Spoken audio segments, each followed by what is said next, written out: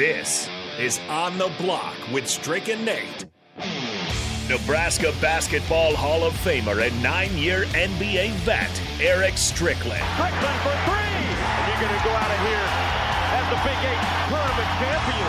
And Hokie Homer turned Husker, Nathan Brennan. Everyone knows that I'm the smartest person here. Coming at you live from the heart of Lincoln, America. On air and online at theticketfm.com. Brought to you by Mary Ellen's Food for the Soul. This is On the Block with Strick and Nate.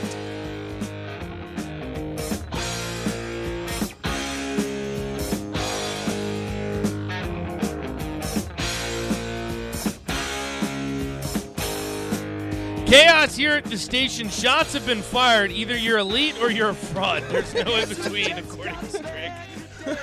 402-464-5685. Starter Raymond text line, Honda Lincoln Hotline. If you can't tell, we're in good spirits despite the loss to Michigan and despite not covering the spread. Strick and I will get into it here in a second. My name's Nate Brennan. He's the Husker Hall of Famer, 9-year NBA vet, Eric Strickland. You're listening on the block 93.7 The Ticket. Again, that number is 402-464-5685. Honda Lincoln Hotline, Starter Raymond text line. We want to hear your thoughts. It's Overreaction Monday. So we're going to overreact just a little bit. You can also check us out on the Starter Heyman Jewelers video stream. Facebook, YouTube, Twitch, and Twitter. As always, we are brought to you by Mary Ellen's Food for the Soul. So Strick? I was over at, I saw Charles this weekend. I went to the comedy show. How was it? Was it good? I mean, it was cool. It was I mean, cool? it was a nice I've little never been to vibe. It was anything like right that. next door to Mary Ellen's on the right, Right. Suite A, and it Get was some food? cool. Good. See our boy I Felix? had good drinks. Saw Felix. A couple of comedians came, and the drinks were solid. Nice. It was a good crowd. It was kind of filled up. Yeah. So it was good. Good. Yeah. Always good to hear. And Maryland's always the place to be. Charles Unfortunately, they're came not through. open on Mondays. You know, he thanked us for Charles did our his thing. support here Yeah. on the block, and Yeah.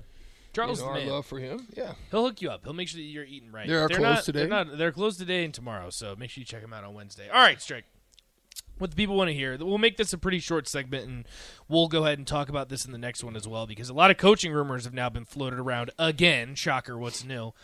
First thing I'll ask, overreactions. Let's overreact a little bit. So Nebraska doesn't cover the spread against Michigan. Very similar to Minnesota and Illinois. The second half, I wouldn't say a total collapse because Nebraska did go into the half down.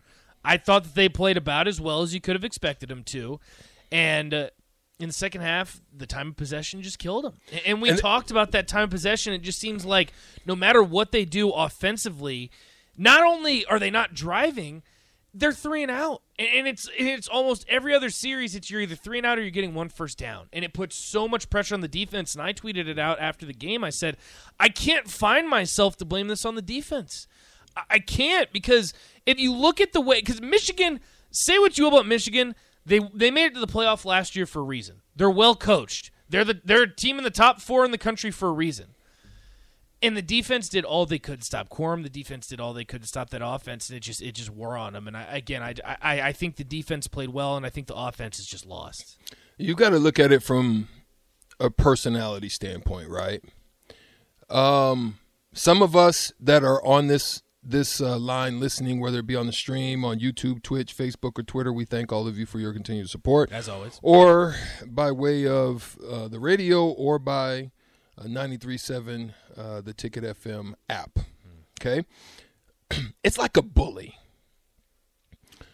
Some of us have dealt with bullish activity.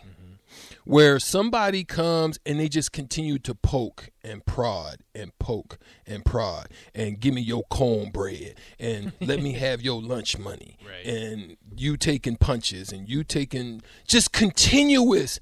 It wears Blows, down yeah. on anybody's mental state, your ability to just want to get up and fight, your ability to want to get up and study, your ability to want to get in the trenches and bang in a gap continuously all game.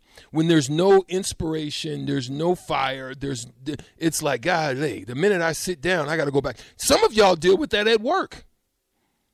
Some people go to work and somebody's not picking up their slack or somebody's not doing their duty. Somebody is always out, and you have to be the one that they say, hey, come on in here, man. We need you. We need you to come off break early. That's the stuff that wears on you. That's what Michigan and the last teams that they've played have continuously done and have not gotten help from the offense. That's just the way I see it. The offense has to work tandemly in basically getting it done. In the first half, they were pretty even at first as far as time of possession was concerned. At one point, they were right at about 12 each, about the same amount of plays. Right. But they were there was hanging not in there. an effect, and they were hanging in there. But then all of a sudden, if you don't continue to do your job and help the defense, help yourself, then sooner or later it's going to break down. Now, I'll go a little bit further. To me, I think it's a quarterback situation because some of the passes, guys were open. You're throwing the ball behind, which is allowing DBs to get hands on balls, put hands on balls, but also it's a wide receiver problem. Yeah. They are a dropping lot of drop balls. way too many balls. So I'm not going to put it all on the quarterback, but I'm going to say, man, oh man, it's an offensive problem at this point. Right. And my thing, too, is we know there's issues on offense, and it's one thing to not be scoring, but when you're not driving, it just puts so much pressure on the defense. Like 3 chain moves, 4 chain moves, those things help. Mm-hmm. They do, and it gives you a little bit of rest. It lets you contain yourself, maybe go over what Switch went right, field what position. went wrong. Yeah. I mean, there's just so much that happens in that. And to go over it, Nebraska had a total of 146 yards of offense, so that's going to crush you. And then you look at the time of possession, 35 minutes in favor of Michigan, 35.5 to 24.5 for Nebraska.